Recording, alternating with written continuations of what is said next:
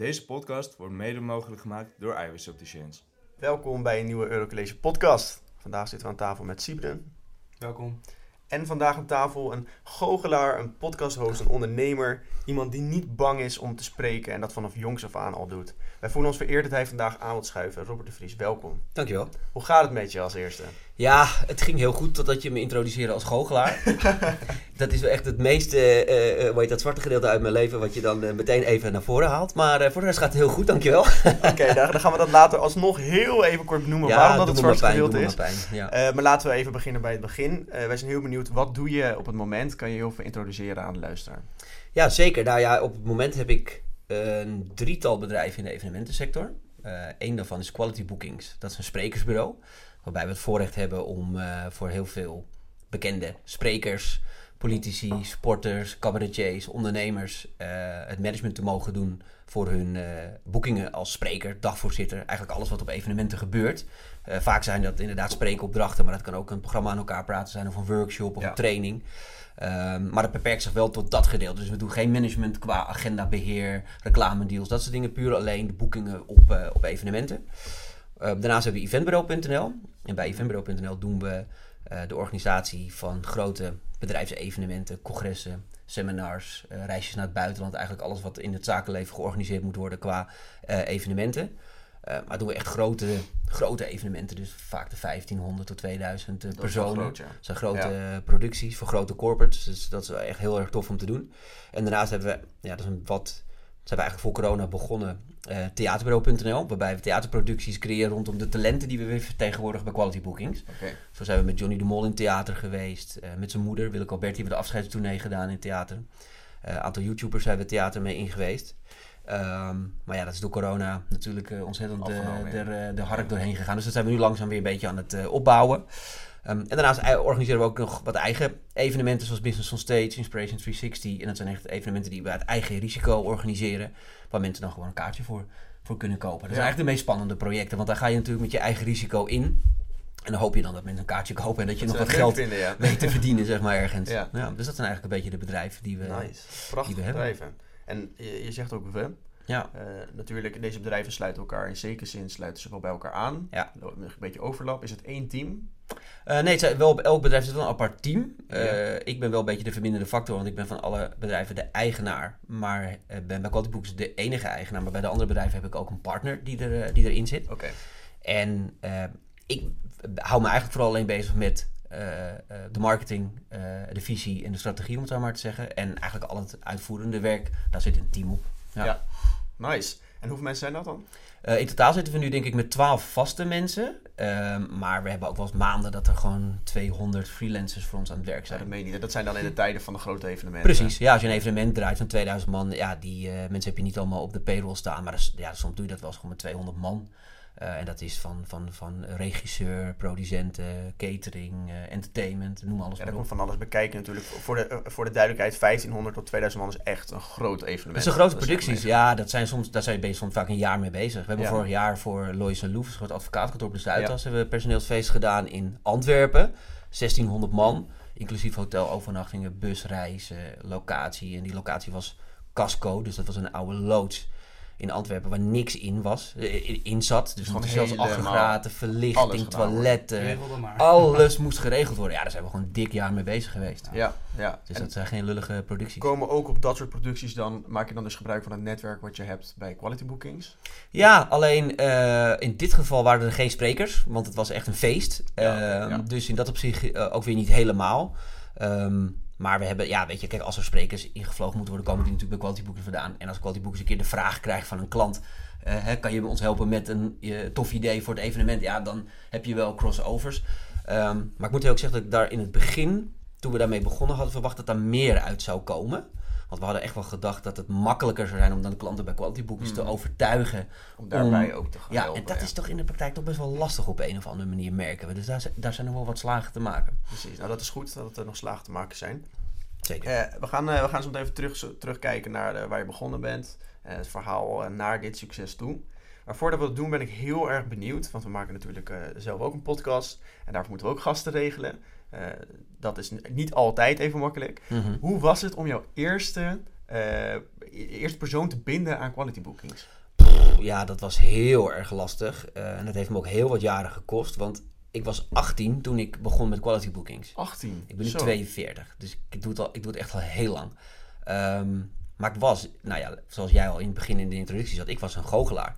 Ik ben in mijn jeugd een paar keer Nederlands kampioen geworden. Kijk ben eens. Europees kampioen geworden. Serieus? En ben toen op mijn 16e eigenlijk al professioneel goochelaar geworden. En trad 200-300 keer per jaar op. Was extreem veel. Maar dat was nog voor de kredietcrisis, om het zo maar te zeggen. Dus wat de evenementenwereld was sky high. Ja. Dus ik had eigenlijk op mijn 16e, 17 al heel veel gezien van de wereld, van Nederland, om het zo maar even te zeggen. En zo ontstond mijn idee ook vanuit quality bookings. Want ik stond elk weekend stond ik in Schuttekuttenveen. Stond ik met mijn kaarten en mijn balletjes op te treden. Terwijl al mijn vrienden aan het stappen waren. Achter de vrouwen aan het gaan waren. En leuke dingen aan het doen waren. Aan het leven, ja. Dus op een gegeven moment dacht ik, ja, dit moet toch wel anders. Maar ik vond het geld natuurlijk wel heel fijn. Maar het goochelen was ik op een gegeven moment wel langzaam klaar mee aan het zijn, om het zo maar even te zeggen. Dus toen dacht ik, ja, als ik naar andere goochelaars ga verkopen, dan kan ik zelf stappen. Vind ik wel iets minder.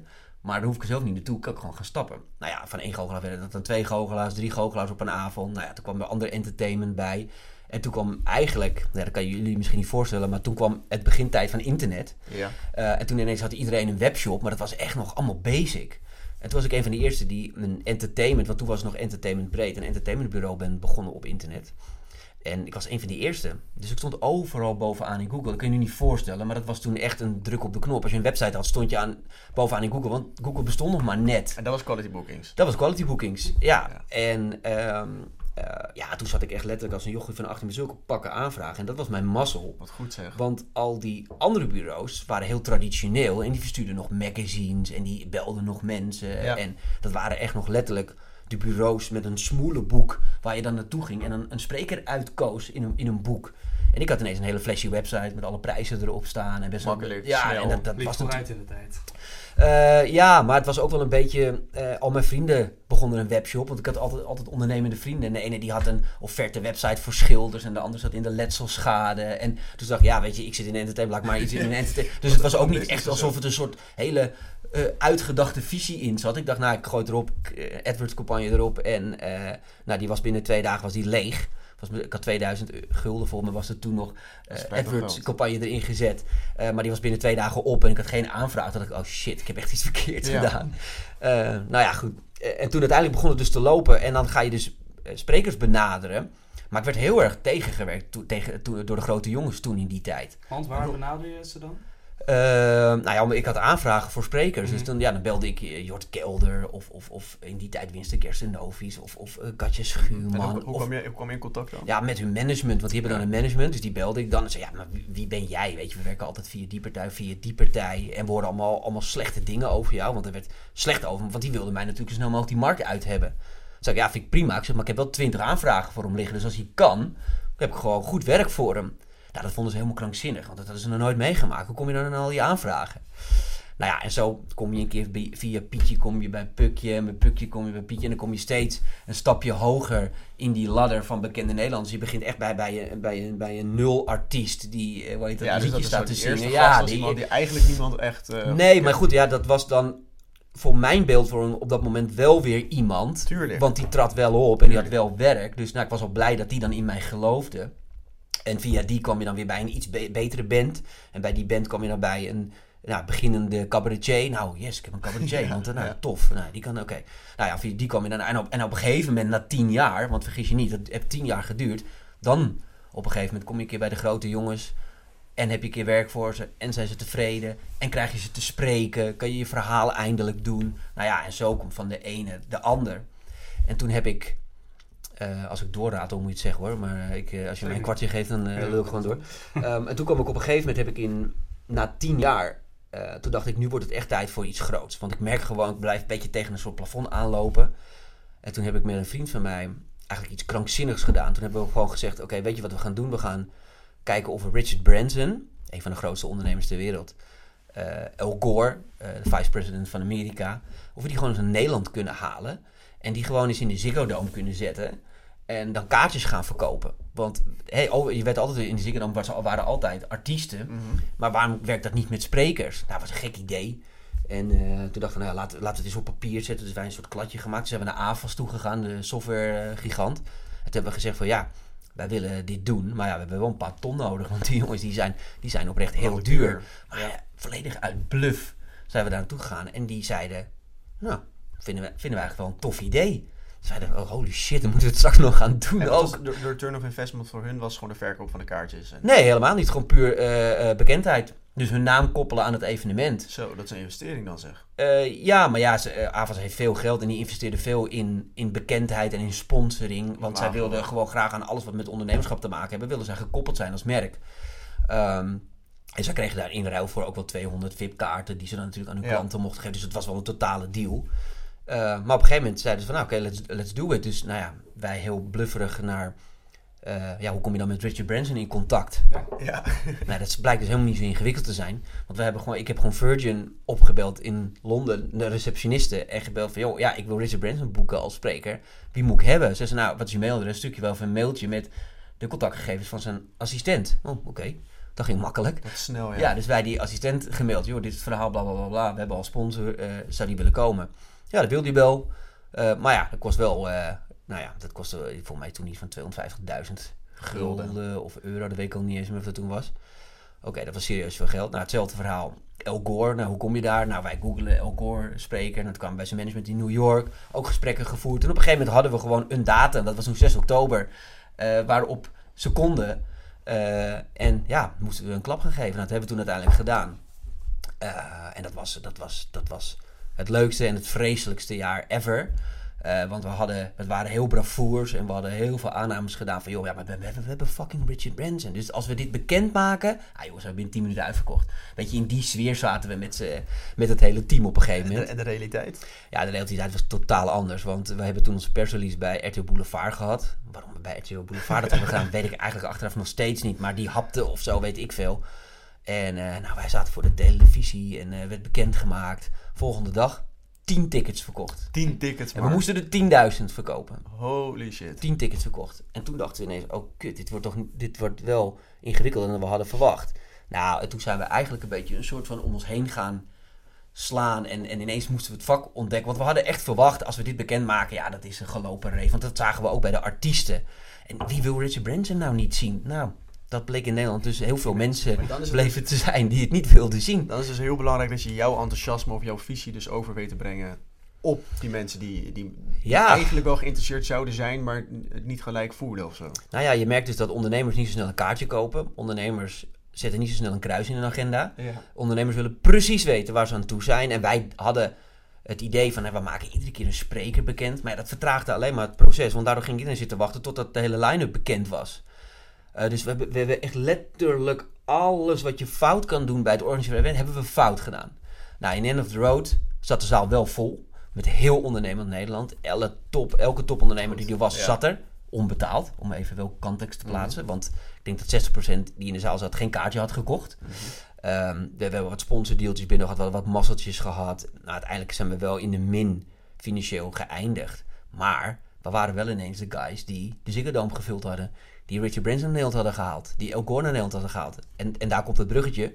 En toen wilde ineens iedereen met ons werken. Dan krijg je een ripple effect. Toen wilde iedereen, want ja, als je dat kan. Want ik bedoel, ja, dat we verlies onderaan de streep hebben geleid, dat heeft natuurlijk niemand gezien. Iedereen zag alleen maar een volle Ziggo Dome. En toen ineens viel eigenlijk alle zaadjes die we gezaaid hadden de jaren, die werden geoogst. En wilde ineens iedereen met je werken. En dan hebben we het over welk jaar zitten we dan nu? 2016. Oh ja, dus dat is ongeveer nu 7 jaar geleden. Ja. En sindsdien zie je dat er echt een goede snelle vooruitgang zit. Hoe is dat dan de afgelopen jaren?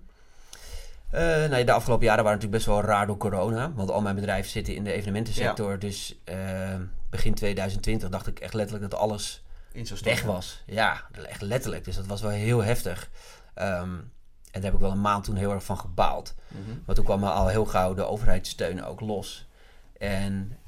Maar ik merkte dat we heel erg afwachtend waren. Want we leefden echt van persconferentie naar persconferentie. En we zagen eigenlijk dat onze bedrijven steeds meer wegglijden. Alle boekingen werden geannuleerd. We waren alleen maar nog bezig met wat staat er eigenlijk in onze contracten. Ja. Ik heb de afgelopen 15 jaar nooit naar mijn contract gekeken, want het was nooit nodig. En ineens belde het bedrijf, we wilden er onderuit. Jezus, we hebben gewoon overmacht in de contracten staan. Shit, dan zijn we gewoon de lullen. Moeten we alles gaan... Cancelen. Nou ja, Dus daar zaten we op een gegeven moment in. En op een gegeven moment zeg ik tegen mijn compagnon van... Weet je wat we gaan doen? Ik merk dat we zo afwachtend zijn en dat de creativiteit daardoor staakt. Laten we vanaf nu van gewoon naar het bedrijf kijken... alsof de evenementenwereld nooit meer terugkomt zoals dat die ooit was. Mm-hmm. En toen begon ons rateltje te lopen. Oké, wacht even dan. Ja, misschien kunnen we dan dit doen, we kunnen dat doen. Nou, toen hebben we een inspiratieplatform gebouwd, speakers. Eigenlijk een soort Netflix, maar dan voor inspiratie. Dus we hebben alle sprekers die we tegenwoordig gebeld. En dat was echt de mazzel, want iedereen zat thuis niks te doen. En iedereen dacht dat hun werk weg was. Ja. Eerst, toen kwam ik met een oplossing. Van joh, we gaan masterclasses opnemen. Weet je, allemasterclass.com, misschien ken je dat wel in Amerika. Maar dan een Nederlandse versie. Nou ja, ik heb 1 middag gebeld. En dat is dan wel weer het voordeel van een netwerk hebben. En iedereen deed mee. Dus Duncan Stutterheim, Ron Blauw, Daan Rozengaarde. Alle bekende sprekers deden mee. Hebben 3 maanden lang in een studio gezeten. 3 masterclasses per dag opgenomen. Het was killing, maar wel heel leuk. Want we hadden toch niks te doen. En toen hebben we uiteindelijk binnen een jaar tijd een heel platform uit de grond gestampt. En hebben we binnen een jaar ook weer verkocht aan StudyTube. Kijk, dat is toch. Dus dat was dan ook wel weer op een hele leuke manier gebruik maken van een crisis. Nou ja, toen hadden we het verkocht. Toen ging de markt weer open en toen konden we weer gewoon onze business draaien. Ik moet eerlijk zeggen, ik ken het niet. Nee, ik vind het idee wel echt heel goed. Ja, het was ook heel goed, maar ik moet wel heel eerlijk zeggen, en dat is altijd het leuke aan business doen, is dat we op voorhand heel erg dachten, het verdienmodel van die abonnementen is heel interessant. Mm-hmm. Hè, want je gaat naar uitrekenen, stel dat je 1000 abonnees hebt die allemaal €20, of nou... Maar toen hadden we het in de markt gegooid. En dat bleek dus helemaal weer niet zo eenvoudig te zijn als wij dachten dat het was. Want particulieren zitten niet zo op te wachten. Want die hebben al HBO, die hebben al Netflix, die hebben al Videoland en YouTube. Dus die hebben niet zo zin om nog een keer €10 per maand voor toen 110 masterclasses te betalen. Dus toen kwamen we al heel snel weer in de e-learning hoek te zitten. Oftewel bedrijven die dat gebruiken om hun personeel op te leiden. Maar ja, dan moesten we het ineens opnemen tegen de LOE's en tegen de StudyTubes. En dat waren bedrijven waar gewoon 200 man in dienst zaten. Shit, die hadden we niet bedacht van tevoren. En toen stonden we echt op een punt van, oké, want onze investeringsgeld was op. Moeten we of geld ophalen, of gaan we het verkopen? En toen waren we op een gegeven moment in gesprek met een club, de Good Habits. En die wilden eigenlijk onder de opstartprijs wilden die het overnemen. Okay. We stonden bijna op het punt om het te doen. Want wij hadden zoiets van, weet je, we moeten toch verder. We willen liever een klein beetje pijn dan nog met een platform blijven zitten. Toen zijn we nog eens verder gaan bellen. En toen ineens werden we door iedereen uitgenodigd van, tof, want we willen die content wel heel graag hebben. Dat is heel gek, want we hadden dus van tevoren gedacht, we gaan abonnementen verkopen. En uiteindelijk verdien je dan je geld met het verkopen van je content. Ja. En dat was ook het grappige met Inspiration, dat evenement in de Ziggo Dome. We dachten, we gaan heel erg rijk worden op de tickets. Maar daar hebben we uiteindelijk geen geld aan verdiend, maar wel aan alle spin-offs die eruit naar voren zijn gekomen. En dat is wel het leuke aan ondernemen, is dat je soms gewoon maar moet gaan beginnen. En dan kom je er gaande wel achter waar je uiteindelijk je geld mee gaat verdienen. Ja. En dat is vaak in de praktijk heel anders dan dat je van tevoren denkt. Ja, wat ik heel erg mooi vind aan je verhaal, is dat je eigenlijk aangeeft, er zijn verschillende momenten geweest in de carrière dat het goed ging, maar ook waarin het minder ging. Maar wat je hoort, en dat is voor de luisteraar ook heel belangrijk, is dat je altijd moet zoeken dus naar een oplossing. Nou, dat is in principe duidelijk. Maar ga er niet bij de pakken neerzitten. En soms moet je ook gewoon iets doen waarvan je misschien eerst denkt, ik weet niet in godsnaam hoe ik het ga doen, maar ik ga het gewoon doen. Ja. En dat heb je gedaan door die grootste namen in Nederland te halen. Dat heb je gedaan door in de coronatijd dan een nieuw platform op te zetten. Ja. En dat zijn momenten waarop je een break it or make it moment meemaakt als ondernemer. En dat is wel heel belangrijk. Ga nou niet die negatieve kant opzoeken, maar zorg gewoon dat je het positief blijft inzien. En dan blijf je die stappen vanzelf al zetten, als ik het goed zeg. Zo. Ja, zeker. Nou ja, kijk, en het is wel, het zit ook wel heel erg in mijn aard. Ik ben heel erg risico opzoeken. Waar komt dat vandaan? Ja, dat weet ik niet zo goed. Maar ik ben natuurlijk wel gewoon, en dat zegt natuurlijk altijd iedereen, ik ben een jongen van de straat, maar ik ben echt een letterlijke jongen van de straat. Ik kom uit een bijstandsgezin. Ik ben echt in Almere opgegroeid. Weet je, dus criminelen kan het bijna niet. Ik heb, alleen LTS gedaan. Ja, dat kan je niet voorstellen, maar ik ben eigenlijk van huis uit een lasser. Ik heb geleerd om metaaltechniek te doen en ook nog op het allerlaagste niveau. Moet ik er wel even bij zeggen.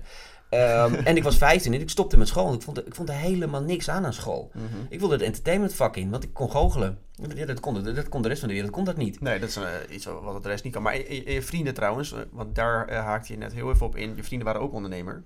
Die ondernemend, laat ik het zo zeggen. En uiteindelijk zijn die allemaal ondernemer geworden. Maar waren gewoon eigenwijze jongens die het gewoon op onze eigen manier wilden doen. En wij hadden geen zin om door een leraar of door een baas te laten vertellen wat wij op die dag moesten doen. Want we waren gewoon veel te eigenwijs voor. Letterlijk. Ik kon gewoon niet omgaan met gezag op school. Ik was wel slim en ik had wel een hoog denkniveau. Ja. Ik had geen zin om te leren. Waarom zou ik die dingen leren die jij zegt dat ik moet leren, dat ik er gewoon voel dat ik dat niet leuk vind? Ja, overigens is dit geen een verhaal dat je niet moet gaan leren. Want achteraf gezien had me dat een hele hoop winst kunnen opleveren als ik wel gewoon dingen had geleerd in de praktijk. Want ik heb gewoon echt letterlijk alles moeten leren in de praktijk. Financiën, marketing, alles door eerst heel hard op mijn bek te gaan en heel veel geld kwijt te raken.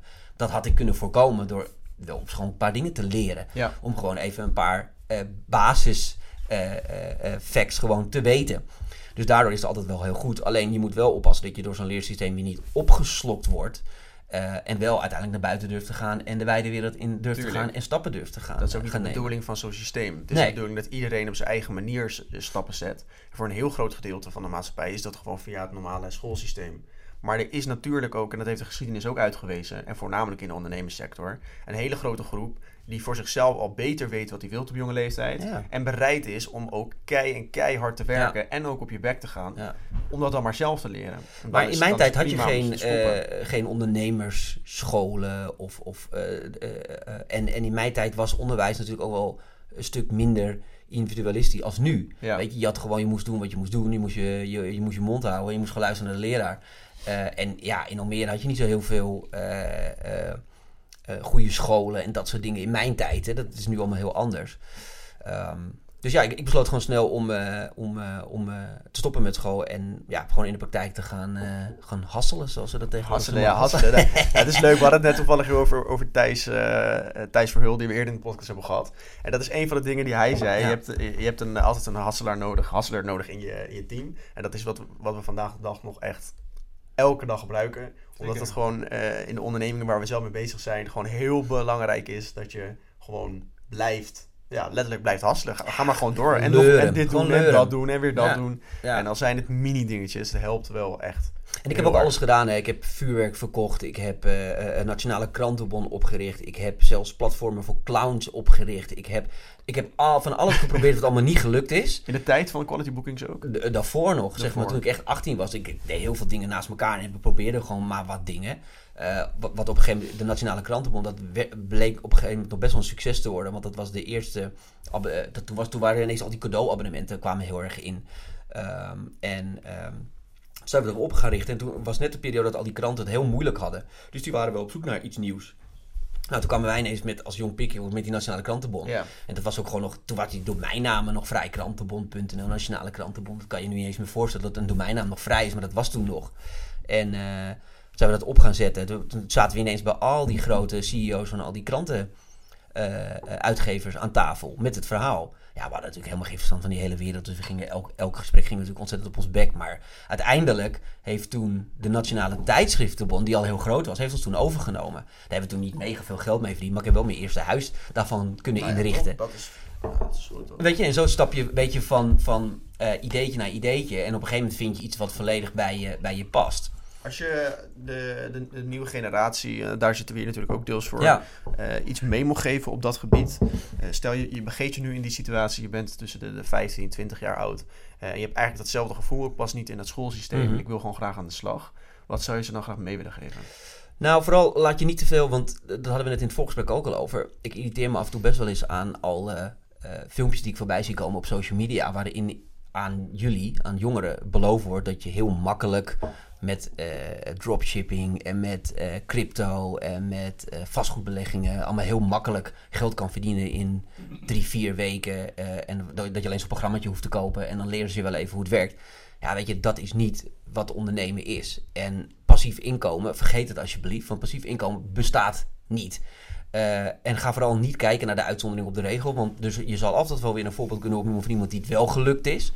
Maar dat is hetzelfde als zeggen van joh, ik ga nu elke week een lot voor de loterij kopen en ik ga zitten wachten tot ik de loterij win. Ja, dus op die manier passief inkomen bedoel je echt niks doen voor geld. Ja, het idee hebben dat je door niks doen, want dat is passief inkomen, letterlijk thuis zitten en slapend rijk worden. Nou geloof me, dat bestaat gewoon niet, want je zal altijd risico moeten nemen, je moet altijd geld investeren, je moet altijd op je bek gaan, je moet altijd heel hard werken.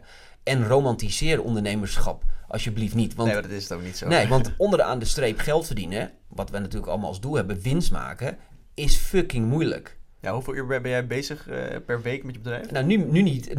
Nu heb ik de luxe om keuzes te maken. Maar de eerste 10, 15 jaar van mijn leven heb ik keihard gewerkt. 24/7. Ja. All in. Alleen maar schulden gehad.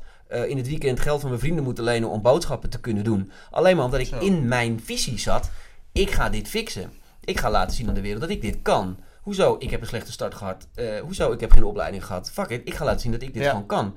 En stapje voor stapje kom je richting de droom. En ik moet je heel eerlijk zeggen, ik heb 10 jaar lang gedacht dat het me nooit zou gaan lukken. Want het lukte ook gewoon niet om echt geld te verdienen. Stiekem was je wel stappen aan het zetten, als je daar nu op terugkijkt. Maar ja, dan weet je ook altijd weer ingehaald door iemand die ineens wel 300 miljoen verdiende. Of iemand die daar wel... maar kijk daar ook niet te veel naar om, weet je. Want er zijn altijd mensen die... Je weet nooit wat er achter een deur schuilt. Zeker, zo is het. En iemand kan een mooie auto rijden en iemand kan ogenschijnlijk heel succesvol lijken. Maar als je dan naar de Kamer van Koophandel kijkt, dan blijkt het toch uiteindelijk helemaal niet zo heel veel geld te hebben. En dat is verder helemaal niet erg, want iedereen moet zijn eigen proces pakken zoals hij die moet pakken. Maar sta je niet te veel blind op andere mensen en blijf gewoon je eigen pad lopen. En bepaal voor jezelf wat je einddoel is. Ik moet heel erg zeggen dat heeft mij ook heel erg geholpen. Ik heb op een gegeven moment met Michael Pelagic gewerkt. Sommige mensen vinden hem heel zweverig. Ik vind hem altijd wel heel erg concreet. En hij heeft mij op een gegeven moment gezegd... ja, maar wat is nou uiteindelijk je doel? En ik was toen 5, 6 jaar ondernemer of zo, denk ik. Of misschien iets langer. En toen zei ik tegen hem van... ja, ik wil financieel onafhankelijk worden. Hè, dat is een bekend doelstelling. Bekend worden of rijk worden. Financieel onafhankelijk. Maar hij zegt, maar wat betekent dat dan? Ja, dat ik miljonair ben. Maar hoezo dan? Wat wil je dan doen? Dat doorvragen. Ja, wat wil je dan doen met dat geld? Hoe ziet je leven daarna? Nou, ik wil 3 keer per jaar vakantie. Ik wil me niet zorgen kunnen maken over uit eten. Ik wil gewoon een mooi huis, een auto. Oké, maar zeg je, maar reken dan eens uit hoeveel je daarvoor nodig hebt per jaar. Nou, toen gingen we ze uitrekenen. En toen dacht ik, hé, dat valt eigenlijk best mee. Want ik kwam denk ik van op ongeveer 1 ton per jaar of zo dat ik dan moest verdienen om het leven te kunnen leven van een miljonair. Ja. Want laten we eerlijk zijn, je hoeft geen miljonair te zijn om het leven te kunnen leiden wat wij denken dat een miljonair... Ja. En toen dacht ik, oké, maar wacht even, dan zit mijn doelstelling eigenlijk dichterbij dan waar ik dacht. Want ik was eigenlijk naar een vage doelstelling onderweg. En door dat concreet voor jezelf te maken, kan je ook veel makkelijker keuzes maken. Want dan hoef je niet meer alles aan te pakken. Want dan kan je zeggen, oké, wacht even, ik ben dus onderweg naar die ton. Ik zit nu op 40, ik zeg maar even wat, hè. Dus moet ik er nog 60 bij. Nou, wacht eens even, dan doe ik die deal, die deal en die deal. En dan ben ik er misschien al. Maar dan hoef ik al die dingen die ik eigenlijk niet leuk vind om te doen, waar al mijn energie naartoe gaat, kan ik gewoon lekker links laten liggen. En dat heeft mij ook heel veel geholpen, die tip. Want toen dacht ik, ja, dat is inderdaad wel waar. Want je bent vaak in het begin heel erg bang iets mis te lopen. En dan pak je maar alles aan. Maar dan ben je heel veel dingen aan het doen die je eigenlijk vreselijk vindt om te doen. Ja. En ik merkte dat ik op een gegeven moment dus in dienst was van mijn eigen ambitie. En dat was een heel gek ding, want ik was eigenlijk in dienst van mijn eigen bedrijf. Ik was begonnen voor vrijheid. En op een gegeven moment was ik al die vrijheid kwijt. Ik was alleen maar aan het gaan. Afspraken, evenementen, borrels. En dan is zo'n klein moment heel belangrijk. Heel belangrijk. Ja. Want toen dacht ik ineens, ik vind die borrels eigenlijk helemaal niet leuk. Ik vind borrels vreselijk. Ik vind netwerk ook helemaal niet leuk. Ik vind niet, als in, ik ben Robert. Ja. Ik ben van Quality Booking. Hier heb je mijn kaartje. Als je nog eens een keer een spreker zoekt, rot op. Vind ik helemaal niet leuk. Ja. Als ik op een netwerkborrel sta, wil ik gewoon met een biertje staan. En met bevriende ondernemers een praatje doen. Maar niet met een accountant of met een bouwvakker. Alle respect, maar daar heb ik niks aan om daar de hele avond mee te staan te praten, business-wise. Dus op een gegeven moment ben ik heel erg duidelijke keuzes gaan maken. En dan merk je ook, dan beginnen langzaam puzzelstukjes op zijn plek te vallen. Ja. En dat is dan je persoonlijk doel. Was het dan eerst om financieel vrij te worden? Als we kijken naar jij als ondernemer. Mm-hmm. Wat is je grootste leermoment geweest van toen tot nu? Dat zijn meerdere fases geweest, maar wat ik ook al in het vorige gesprek zei, is wel ook gewoon op een gegeven moment jezelf durven te zijn. Zoals ik ook al zei, in het begin van mijn ondernemerscarrière ben ik denk ik te veel ondernemertje gaan spelen. Als in kopiëren wat ik bij anderen zag. Want ik dacht van ja, dat doen zij, dus dan moet ik dat ook doen, want dan word je succesvol. Maar dat frustreert ook heel erg, want dat werkt dus niet. Kijk, wij mensen worden altijd aangetrokken in wat we ook doen. Als we naar tv kijken, als we gesprekken hebben, als we aan het daten zijn, dan val je altijd op iemand die echt is. Je kan alleen maar je identificeren met iemand, ook al is iemand totaal anders. Je kan alleen maar een link met iemand leggen als je voelt dat iemand echt is. En als je iets aan het spelen bent, ben je per definitie niet echt. Ja. En ja, dat merkte ik op een gegeven moment ook. En dan gaan dingen moeizaam. Wat heb je eraan gedaan op het moment dat je dat dan beseft? Ik ben letterlijk, we hadden het net over jullie collega die hier zit in zijn pak. Ik heb letterlijk mijn pak uitgedaan. Ben gewoon in mijn trui gezet waar ik me comfortabel in voel, waar ik mezelf verzekerd in voel. En ben gewoon, op een gegeven moment was ik logopedie gaan doen om mijn Amsterdamse accent af te leren. Want, zei iedereen, je moet ABN praten als ondernemer. Want je kan er niet met je Amsterdamse accent bij een directeur aankomen. Dus ik zat op een gegeven moment overal echt bijna zo dan mijn lippen te tuiten om dan mijn ABN te krijgen. Ja. En op een gegeven moment dacht ik, wat de fuck ben ik nou aan het doen, man? Dit is toch helemaal niet Robert de Vries? Op een gegeven moment ben ik met al die dingen gestopt. En net wat ik zeg, ben in mijn spijkerbroek en in mijn trui gaan zitten en ben gewoon mezelf gaan zijn, ja. Want dat zeiden we in het vorige gesprek ook. Soms is het belangrijk dat je dat wel doet, omdat je dan een bepaalde attitude uitstraalt. Maar merkte je op het moment dat je die switch maakte, merkte je toen verschil? Ja, ontzettend. Want ik had op een gegeven moment gewoon gesprekken met mensen. En ik kwam niet meer om te pitchen. En ik was toen heel erg aan het pitchen en naar de deal aan het werken. Dus op een positieve manier zag je het. Ja, want op een gegeven moment had ik connectie met iemand. Want je vindt altijd met iemand wel connectie. Ook een directeur van een mega groot bedrijf. Ook de meest grootste topondernemers. Maar ook een schoonmaakster. Met iedereen is er een klik als je jezelf durft te zijn. Toen kreeg ik veel interessantere gesprekken. En dan ging het niet eens meer om de deal. Dan ging het om, vinden we elkaar aardig? Ja. Trouwens, ik heb nog wat te verkopen. Ja, is het goed. Doe maar. Ja, precies. Weet je, en dat waren veel betere gesprekken. En hoe is dat netwerk nu? Want je hebt natuurlijk een mega netwerk, omdat dat ook in de business zit waar je begeeft. Ben je close met die mensen? Is het puur zakelijk? Ik noem het altijd zakelijke vriendschappen. Kijk, het is niet dat ik bij iedereen op zijn verjaardag kom, maar ik ga met iedereen wel vriendschappelijk om. Ja. En het is wel, hey gast, ik heb nog iets leuks voor je, dat. Het is allemaal wel op een hele informele manier. En ik heb nu de mazzel dat, mijn netwerk is heel groot. En als ik nu iets wil, dat hadden we ook met speakers. Ja, dan stuur ik 100 appjes van jongens, ik ga iets tof doen, doe je mee? Tuurlijk, als jij het hebt bedacht, doe ik sowieso mee. Ja, dat is mooi. En dus nu is het een stuk makkelijker om iets uit de grond te stampen. Maar zo'n netwerk onderhouden, dat is nu bijna mijn dagtaak. Ja, want daar zit natuurlijk wel je verdienmodel. Dat is natuurlijk iets om heel trots op te zijn. Want het is weinig mensen kunnen dat om op die manier op een informele wijze met mensen om te gaan. En alsnog zo'n goed netwerk op te bouwen. Maar het is ook heel veel geven, hè? Vergis je niet. Ik geef heel veel. En dat is niet om mezelf op de borst te kloppen. Maar een grappig voorbeeld, en dat is misschien wel een leuk ding om aan te halen. Duncan Stutterheim was voor mij altijd mijn absolute ondernemersheld. Mm-hmm. Want ik ben opgegroeid in die hele gabberperiode en met ID&T en Sensation. Ik ben naar al die feesten geweest. Ja. En ik vond het fantastisch dat iemand, ook een jongen van de straat, dat soort feesten kon organiseren en over de hele wereld. Dus ik vond hem altijd fantastisch. En ik wilde altijd heel graag met hem werken. Maar hoe kom je bij Duncan Stutterheim? Het is ook best wel een man waar je niet zomaar even bij komt, zeg maar. En op een gegeven moment weet ik nog dat hij zijn locatie ging openen, ergens in Amsterdam. En toen zag ik hem ergens spreken. En toen heb ik hem gewoon via Twitter een berichtje gestuurd van, moeten we niet een keer praten? Ik heb een sprekersbureau en ik zie dat er wel meer winst te halen is uit je lezing dan wat je nu doet. Ja. Want volgens mij moet je interviews gaan doen en niet zelf een lezing. Dus best wel een beide hand appje om naar iemand te sturen. Maar goed, ik was toen al wel een gevestigde naam, om het zo maar te zeggen.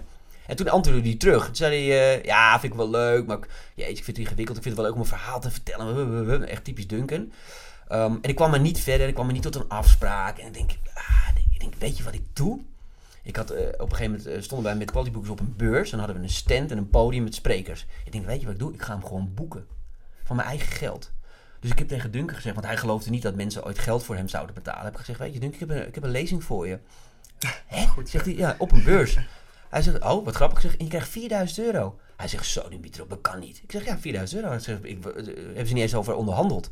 Hij zegt, nou, dat vind ik vet, dan kom ik. Is dat ook een markup voor mijn prijs? Of ja, dat is een markup voor mijn prijs. Ik ben er iets onder gaan zitten, want hij is iets duurder in de praktijk. Ja. Maar ik ben er iets onder gaan zitten en het was zijn eerste betaalde boeking ever. En hij dacht, hoe kan het nou dat mensen met mij €4.000 gaan? Maar ik wist ook, als ik hem heb, kan ik me gaan verkopen. Dat wist ik 100% zeker. En toen heb ik hem gewoon uit mijn eigen zak betaald. Toen had ik hem. Toen kon ik met hem praten. Toen heb ik hem op het podium geïnterviewd. Dus er was een connectie. En toen zei ik aan het einde van, maar dit moeten we toch gewoon veel vaker doen. Ik zeg, doe maar. Zet me maar op je site, ga me maar verkopen. Je hebt mij exclusief. Nou ja, moest ik wel een investering voor doen. Ja. Is wel, Tuurlijk. serieus geld om even... voor hetzelfde had hij gezegd, ik vind het echt kut, doe het nooit meer. Ja. Had me €4.000 gekost. En dat is weer zo'n kantelmoment dat je dan beslist Nou, om iets wel of niet te doen. En, wat altijd heel belangrijk is om bij grote ondernemers binnen te komen, is iedereen komt altijd wat halen. Ik kom altijd wat brengen. Bijna alle ondernemers waar ik nu mee werk, ben ik ooit mee begonnen door iets te brengen.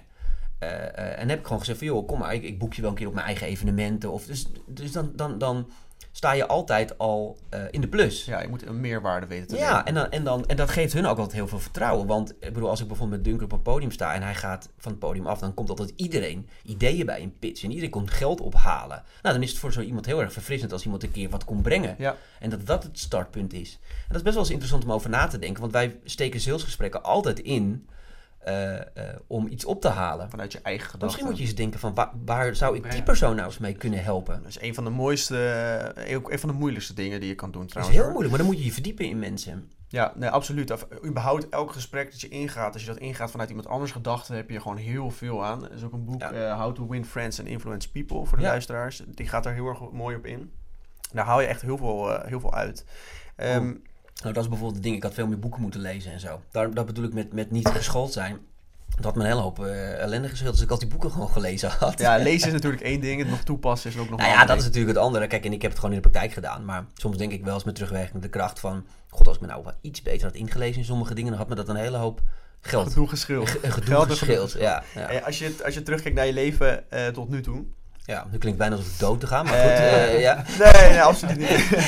En er zou een boek geschreven worden. Ja. Hoe zou de titel van het boek dan luiden? Ja, iets in de trant als fuck it of zo. Fuck it. Ja.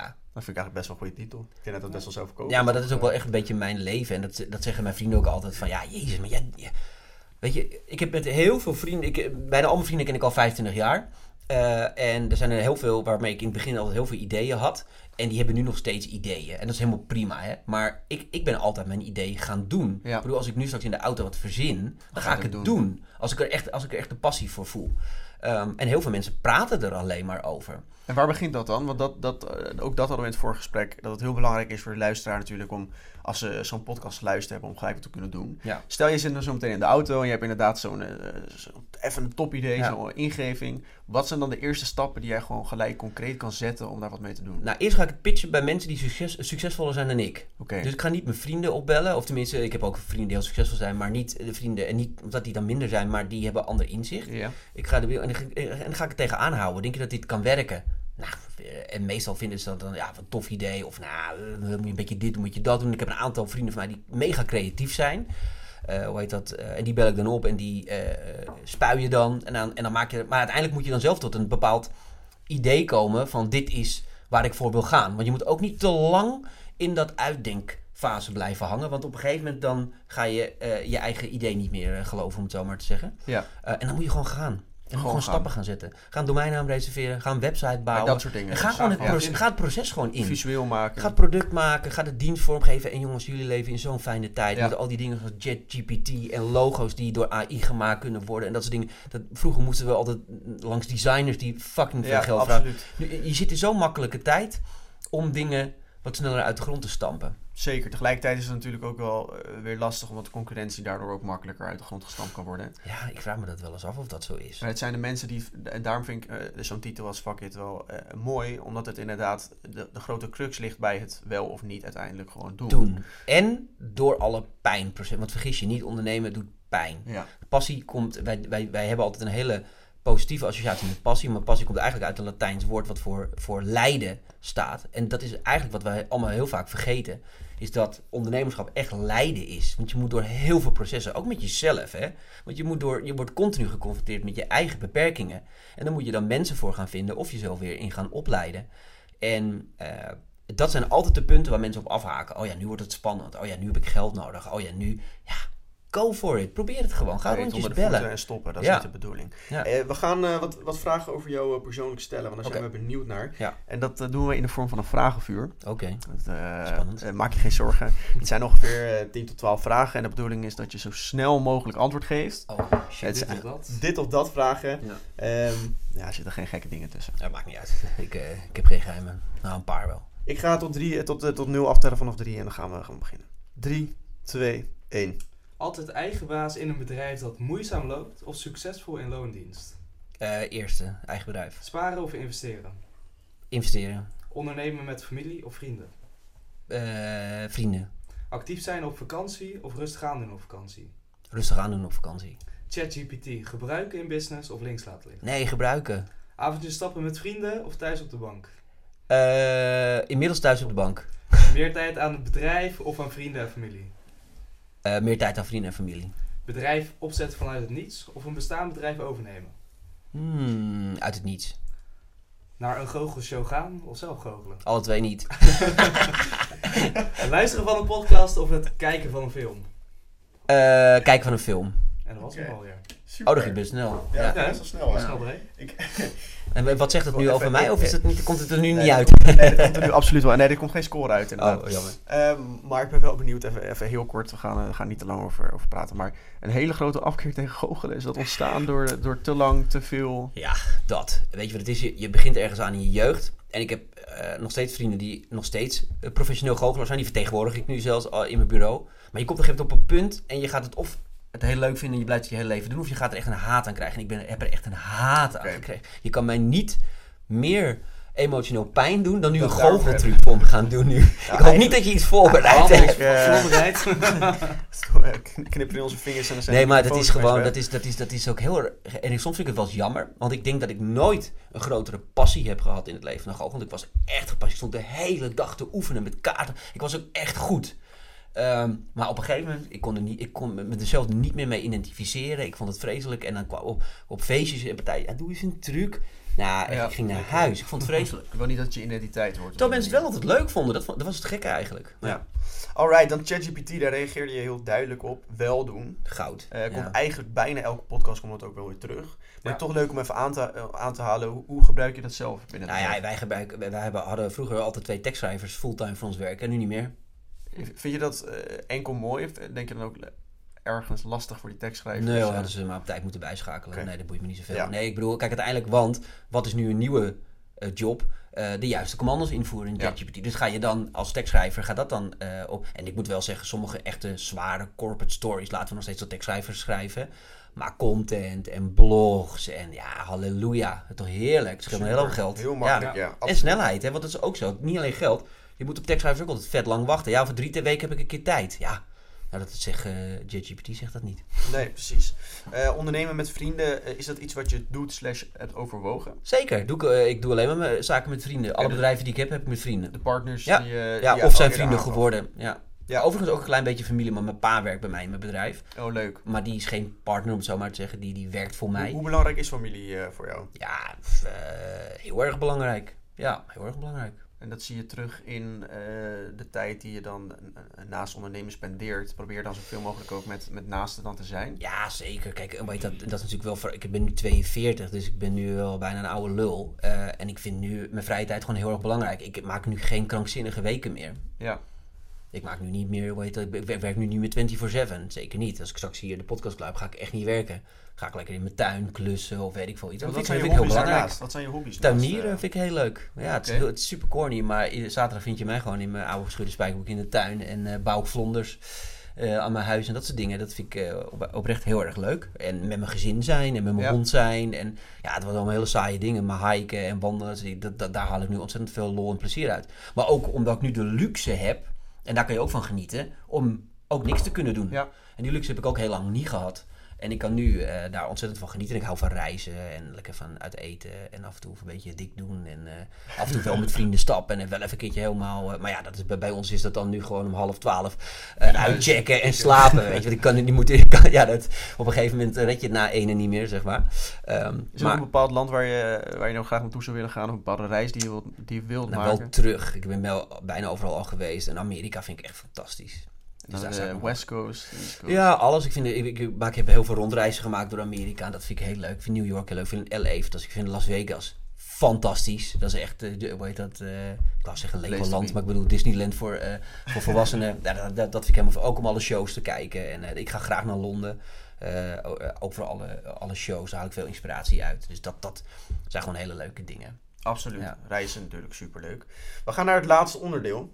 En dat is een blik op de toekomst. Mhm. En daarvoor willen we even onze sponsor benoemen. Ja. Die gaan we voor het eerst in de podcast vandaag introduceren. Dat is namelijk iWish. En daar zijn we heel blij mee dat we die als sponsor mogen verwelkomen in de podcast. Snap ik. Ik hoop dat ze wel een beetje goed geld betalen. Toch? We vinden het voornamelijk heel leuk dat ze met ons willen samenwerken. Okay. Maar goed, we zitten natuurlijk op het EuroCollege en al onze studenten om ons heen zijn altijd op zoek naar nieuwe banen, nieuwe stages, om de beste stappen in hun carrière te zetten. En bij iWish staan er op dit moment ruim 100 vacatures open. Dus ben je nog op zoek naar een nieuwe stap, kijk dan vooral even op www.iwishjobs.nl voor meer info. Of je kan ook direct contact opnemen met de HR-afdeling telefonisch. Of spreek ons even aan, stuur ons een berichtje. Er zitten hele vette dingen tussen, marketing, op de HR zelf, van alles en nog wat. Kijk er even naar. En om die link te leggen dan, een blik op de toekomst. Natuurlijk moet je scherp voor zijn, net als bij iWish. We gaan even een beeld schetsen. Hoe de komende 10 jaar... Hoe de komende 10 jaar voor jou... Als je een leuke baan wil in de evenementenwereld, dan moet je ook gewoon ons mailen. Het logo van Quality Bookings ook op de kaartjes. Ja. Hoe jouw leven er over 10 jaar uit gaat zien, dat vind ik altijd heel belangrijk. Heel kijken hoe jouw definitie van succes op dit moment eruit ziet. Mm-hmm. En wat voor stappen je dus wilt gaan zetten en ook vandaag de dag neemt. Ja. Dus laten we beginnen met... Over 10 jaar, waar werk je voor of wat voor bedrijf heb je? Nou, ik zal daar heel eerlijk in zijn. Ik zal er ook heel kwetsbaar in zijn. Want ik zit daar wel op een soort tweesprong qua gedachten, zeg maar. Omdat ik wel nog ergens voel dat ik een ontzettende drive kan hebben. En nog wel eens een heel groot bedrijf uit de grond zou kunnen stampen. Maar me soms ook wel eens afvragen van, moet dat nou nog? Heb je het nodig? En ik hing nog een beetje op 2 gedachten. Dus het zou zomaar eens kunnen dat ik nog iets heel groots en iets geks ga doen. Ja. Maar het zou ook maar eens kunnen dat ik gewoon langzaam een beetje het wat ga afschalen allemaal. Dus eigenlijk, dat is dan, ik weet niet of dat dan zo voor jou zo is, maar je bent dan nog zoekende naar wat brengt mij het meeste geluk. Ja, precies. Het kan ook samen gaan. Kijk, ik moet je heel zeggen, ik heb altijd de wens gehad om ooit een keer een product in de markt te zetten. Ik heb natuurlijk altijd in de dienstverlenende sector gezeten. En diensten verkopen is eigenlijk gewoon... Ja, dat is lastig. Het is moeilijk. Weet je, als je een product hebt, heb je gewoon... Hey, ik heb hier een product. Vind je hem leuk? Ja, wil je hem kopen? Nee? Oké, dan niet. Bij dienst is altijd mensen meenemen en... in een droom laten geloven. En een visie. En maar wij kunnen dit. En het lijkt me wel eens lekker om gewoon lekker een productiebedrijf op te zetten. Producten te maken. Marketing daarvoor te doen. En een goede funnel te maken. Waarin je gewoon heel duidelijk kan zien. Als ik er 100.000 euro in stop, komt er dat uit. Als ik er 1 miljoen in gooi, komt er dat uit. Dus dat het heel schaalbaar wordt. En dat lijkt me nog wel eens tof om zo'n bedrijf op te zetten. Zit er natuurlijk ook haken en ogen aan, maar dat besef je hartstikke goed. Dat snap ik wel hoor, maar goed, ik bedoel, dat zit er aan een dienstverlening, die haak zitten er ook aan. Ja. Heb je een idee op de plank liggen? Nee. Maar mocht die in de auto nu zo meteen ontstaan, dan is hij ermee aan de slag. Is de kans dat ik het gewoon ga doen. Ja, precies. Over 10 jaar, waar woon je dan? Ik heb net een nieuw huis gekocht en die wordt nu verbouwd. Maar ik denk niet dat ik daar over 10 jaar nog woon, want dat vind ik wel heel lang. Oké. Dus waar ik dan wel woon, weet ik niet. Maar ja. Dus nu een nieuw huis en over 10 jaar, dat betekent dus dat je graag nieuwe plekken ziet, nieuwe omgevingen. Ik vind huizen is altijd een soort side-investeringsproject voor mij. Dus ik probeer altijd oude huizen op te kopen en die volledig te verbouwen. Ja, en dan na 5 jaar weer door te verkopen met een beetje winst. Dus dat denk ik dat ik het nu ook wel weer zal doen. Is dat dan het stukje rust wat je aangeeft bij het tuinieren? Of is het dan het stukje van iets wat ruw is, je eigen diamant maken wat je leuk vindt? Ja, ik vind het gewoon leuk om kijk, de meeste mensen kopen geen sloophuizen, want die willen gewoon kant-en-klaar verhuiswagen, ene huis in, andere huis uit. Ja, logischerwijs past dat ook weer niet bij mij als ondernemer. Ik vind het leuk om echt een sloopproject te kopen, op een goede prijs te kopen, flink wat geld in te stompen. En dan met een hele hoop winst weer door te verkopen. A, is dat een stukje pensioen. B, is dat een stukje fun. Ja. En ik vind het heel mooi om van niks iets te maken. Ja, dat is leuk. Ja. Leuk om mee bezig te zijn. Echt heel leuk. Ja. Ook daarin gewoon stapje voor stapje zien hoe iets mooier wordt. Ja. En uiteindelijk zijn dat wel een beetje ook ook voor de toekomst, weet je. Ja, ik probeer ieder huis weer een stap te maken. En uiteindelijk wordt je potje steeds groter. Ja, je moet toch wel ergens een keer een pensioen gaan uithalen. Ja, dat is met de ondernemerswereld is dat natuurlijk zo. Hoe zit je over 10 jaar op gebied van eventueel bijvoorbeeld coaching of zelfspreken of meer in de begeleiding van bijvoorbeeld nieuwe ondernemers? Ja. Ik denk dat ik daar wel Want iedereen vraagt altijd bij waarom ben je zelf niet gewoon spreker geworden? Ja. Ik bedoel, je verkoopt iedereen. Waarom ben je zelf niet op een podium gaan staan? En dat heb ik heel lang expres niet gedaan. Omdat ik niet een soort van concurrent wil worden van me. Want eigenlijk zijn de sprekers ook klanten natuurlijk van me.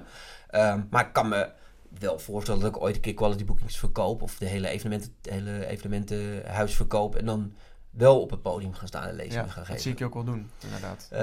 Ja, ik ook wel. Ik denk dat ik dat ook wel heel goed zou kunnen. Alleen, ik heb wel altijd daar een bepaald soort rem voor gehad. Want ik vond mijn ondernemersverhaal er te dun voor. Maar ik denk dat als ik daar ergens ben, dat ik denk van nou, dan nu heb ik wel voldoende meegemaakt om echt als ondernemer. Want ik zou niet zozeer over leiderschap of duurzaamheid of trendwatching of zo willen doen. Dan zou ik het echt over ondernemen willen hebben. Voor de kern. Ja, maar dan vind ik wel, dan moet je ook wel eerst wat neergezet hebben. En misschien dat ik over een paar jaar wel op dat punt ben. Ja, dat zou zomaar eens kunnen. En nou is het natuurlijk zo, hoe je iets vertelt, maakt natuurlijk heel veel uit. Dus of je nou een bedrijf hebt opgezet die elk jaar 5 miljard omzet draait, of een kleiner bedrijf opgezet. Soms kan je het publiek ook inspireren met het kleinste. Ja, daar ben ik wel een beetje eens. Maar het voelde voor mij gewoon alsof ik eerst nog wat. Misschien is het wel onzekerheid. Dat kan ook, hè? Want ik bedoel, ik ben ook niet onschendbaar, om het zo maar te zeggen. Dus ik denk dat ik daar gewoon voor mijn gevoel op een bepaald punt wil zijn om lekker op dat podium te staan. Ja. Want kijk, natuurlijk, er zitten ook wel eens mensen in de zaal die meer hebben, maar dat wil natuurlijk niet zeggen dat ze niet met dezelfde dingen te maken hebben. Het gaat dan uiteindelijk om de lessen die je eruit kan halen. Ja. Maar zolang ik een sprekersbureau heb, ga ik denk ik niet zelf op het podium staan. Ja, wel leuk. Maar je eerste kaartje heb je verkocht als je gaat spreken. Oh, dat vind ik leuk. Ja, dan heb ik tenminste 1 iemand. hele Ziggo Dome en dan zitten we daar met z'n tweeën. Nou ja, kijk, ik doe natuurlijk wel nog wel eens af en toe op het podium iemand interviewen. Zoals Duncan interview ik altijd, Bonjip interview ik altijd. Wat vind je daar je doet namelijk ook een podcast. Ja. Wat vind je daarvan om op die manier nieuwe verhalen te krijgen van mensen? Ik ben altijd nieuwsgierig. En ik ben altijd nieuwsgierig naar mensen. En ik vind het heel leuk om. Ik heb echt het voorrecht om al dat soort mensen op heel hoog niveau te mogen kunnen spreken. En dat vind ik gewoon een voorrecht. En dat vind ik heel leuk. En ik leer uit elke podcast zelf ook weer nieuwe dingen. En ik hou gewoon van mensen. En ik hou van gesprekken met mensen. En ik vind podcast onwijs leuk om te doen. Ook nu met jullie om dit zo te doen. Het is gewoon, uiteindelijk. Weet je, dus ook met zo'n podcast. Iemand zei, maar dan ga je nou weer een podcast doen. Zei, weet ik niet, ik vind het gewoon leuk. Ja, dat is soms ook de beweging. Ja, maar dat mag ook wel gewoon. En nu ben ik 65 podcasten verder en dan haal ik er gewoon business uit. Ja. En haal ik er sprekers naar me toe. Sprekers van de toekomst. Ja, leuk om ook te luisteren. Zijn echt leuk. Ja, ik vind het altijd. En ik krijg heel veel positieve reacties op. En het is voor socials voor ons fijn, want we hebben nu eindelijk eens een keer gewoon een goede content die we kunnen delen. Dus uiteindelijk moet je soms maar eens ergens aan beginnen. En als je het leuk vindt om te doen, komt er altijd wel wat uit. Ja. Nou, dat zie je ook. Nu heb je 1 sponsor. Misschien heb je over een jaar wel 2 sponsors. En misschien, weet ik veel, wat eruit komt. Nee, maar dat zijn dat zijn die stappen die gewoon elke keer gezet moeten worden. Ja, maar doe het dan ook een tijdje voor niks. Tuurlijk. Want de eerste 40, 50 podcasts waren misschien wel voor niks. Ik weet niet, ik weet het aantal niet. Maar je moet ook erg opbouwen. En goed. En zoals met altijd zo. Wees ook bereid om een tijdje te investeren in iets. Ja, nou dat komt duidelijk in jouw verhaal ook naar voren. Ja. Soms moet je, als je echt iets wil bereiken, moet je daar gewoon ook het is met alles zo, hè? Het is met alles zo. Je wordt ook niet zomaar Olympisch kampioen. Nee, dat is vaak helemaal niet leuk. Maar het is natuurlijk helemaal. Sporters hebben vaak helemaal geen leuk leven. Want ze zijn alleen maar aan het sporten. Ja. Nou ja, dat is natuurlijk de vraag. Kijk, leuk is dan. De definitie van leuk is dan anders. Nou ja, tuurlijk. Maar daarvoor moet je wel de drive ergens bij jezelf vinden. En die passie om daar doorheen te gaan. Ja, we hadden gisteren een evenement waarbij er sprekers waren. En toen gaf iemand wel heel mooi aan. Eigenlijk op het moment dat je het vindt wat je leuk vindt, dan is discipline niet eens meer echt van de orde. Want dan heb je die drive te pakken. Ja, maar dat is altijd wel makkelijker gezegd dan gedaan. Want uiteindelijk kom je toch altijd op bepaalde punten die gewoon echt niet leuk zijn. Ook al vind je het leuk, komen er altijd dingen op je af die niet leuk zijn. Dat zal zeker zo zijn. Maar dan moet je wel die horizon echt willen bereiken. Wil je daar doorheen. Dan kom je er doorheen. Dat is die drive. En die wrijving hoort er ook gewoon bij. Ja. En daar moet je gewoon doorheen. En ik vind dat inmiddels een leuk spel. Omdat ik ook weet dat de pot goud er dan wel komt. Precies. Ja. Maar dat weet je in het begin niet altijd. Ja. En daarom doen ook heel veel mensen. Doen het uiteindelijk niet. Precies. Zo zonde, al die ideeën die op de kast liggen. Ik heb goede ideeën voorbij zien komen in de afgelopen jaar, waar ze dan uiteindelijk niet mee door zijn gegaan. Ja. Voor sommige mensen is je inschrijven bij de Kamerverkoop al een drempel. Dan denk ik van dan moet je misschien ook het gewoon niet gaan doen. Ja, dan moet je het inderdaad niet doen. Als dat al pittig is, maar al die belastingen. Dan moet je begeleiding hebben. Belastingen zijn echt niet zo ingewikkeld hoor. die je daarin meeneemt. Ja. Hey, als we kijken naar over 10 jaar quality bookings, hoe ziet het er dan uit? Een durf grote dromen, misschien nieuwe technologieën die worden toegepast? Ja, ik weet niet of... ik denk wel dat inspiratie steeds meer digitaal gaat worden. Dus ik weet niet of we over 10 jaar nog in de zaaltjes bij elkaar gaan zitten en naar een spreker op een podium gaan luisteren. Dat weet ik niet. Zeker nu met al die AI-oplossingen en zo. Ja. Ik denk daar gaan een hele hoop, ook in de inspiratiehoek, een hele hoop veranderingen door plaatsvinden. Maar ja, ik moet ook zeggen, ik ben nooit zo'n ondernemer geweest die bezig is met wat er over 10 jaar gebeurt. Ik volg alles wat er gebeurt en daar spring ik op in. Ja. Dat heb ik natuurlijk ook met die masterclass programma gedaan.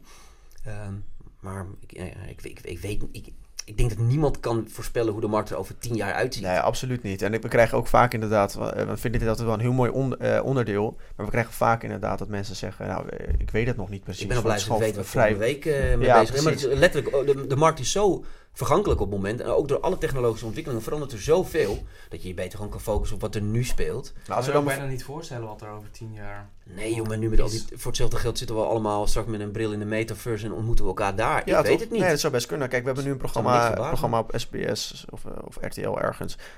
Everstars. Dat is natuurlijk ook een vorm van entertainment, waarbij mensen niet meer op locatie hoeven zijn. Ik weet dat succes nee, klopt. Ik weet dat een ondernemer en ook influencer genaamd Kwebbelkop, die is bezig met online mensen creëren die niet bestaan, die ook content maken. Ja. Kijk, dat zijn natuurlijk wel ontwikkelingen waarvan ik me kan voorstellen dat voor bedrijven zoals quality booking. Ja, kijk, jij noemt Kwebbelkop bij vertegenwoordiger Jordi als spreker. Ja. En dat is wel voor ons een hele nieuwe stap. We zijn heel erg die online wereld ingegaan. We vertegenwoordigen nu Anneloesje, JJ Bosk, Kwebbelkop. Komen daar heel veel ook aanvragen voor? Nou ja, dat is dus nu heel erg een markt die op moet komen. Want de brug tussen de online wereld en de corporate wereld, dat wel onze klanten zijn, is nog best wel groot. Ja. Dat verbaas je af en toe wel eens, maar Irma bij de Rabobank in Schuttenkuttenveen heeft geen idee wie Anneloesje is. En dat zij een toffe ondernemer is en niet alleen maar jurkjes en lippenstift promoot. Maar het is gewoon een serieuze businessdame. En hetzelfde met al die influencers. Die hebben gewoon een hele serieuze business er nu achter gebouwd. Nou ja, dat zijn wij nu heel erg aan onze klanten aan het vertellen. Jongen, je moet die jongens als spreker en die dames als sprekers op je evenement hebben. Want het zijn hartstikke slimme lui die echt de markt van nu snappen. Ja. Dus ja, dat is dan nu waar wij heel erg op investeren. En al dat soort jongens naar ons toe proberen te trekken.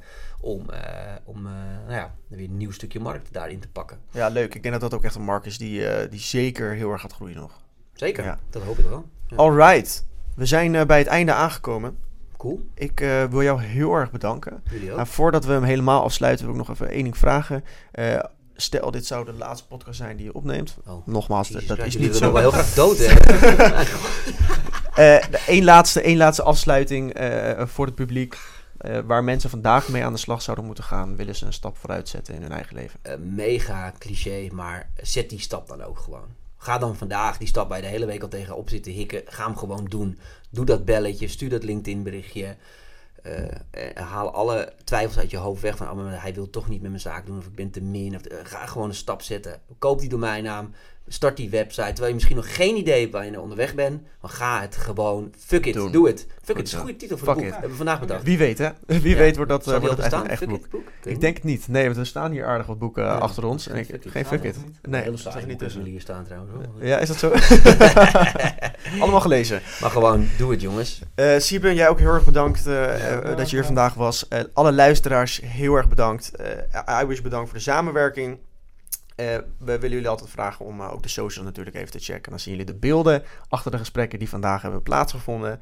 En daar worden ook nog wat andere content dingen op geplaatst. Dus check vooral op Instagram ook even de EuroCollege podcast en de EuroCollege zelf. Kunnen ze jou nog ergens op de socials op vinden? Ja, overal. We zitten op Instagram, op TikTok zelfs tegenwoordig. En op LinkedIn en YouTube. Alles. Overal. Alles. Dus zowel van Quality Bookings als van hun podcast. Ja. Kijk daar vooral ook even naar. Jongens, iedereen bedankt en tot volgende week. Jullie ook bedankt. Tot de volgende.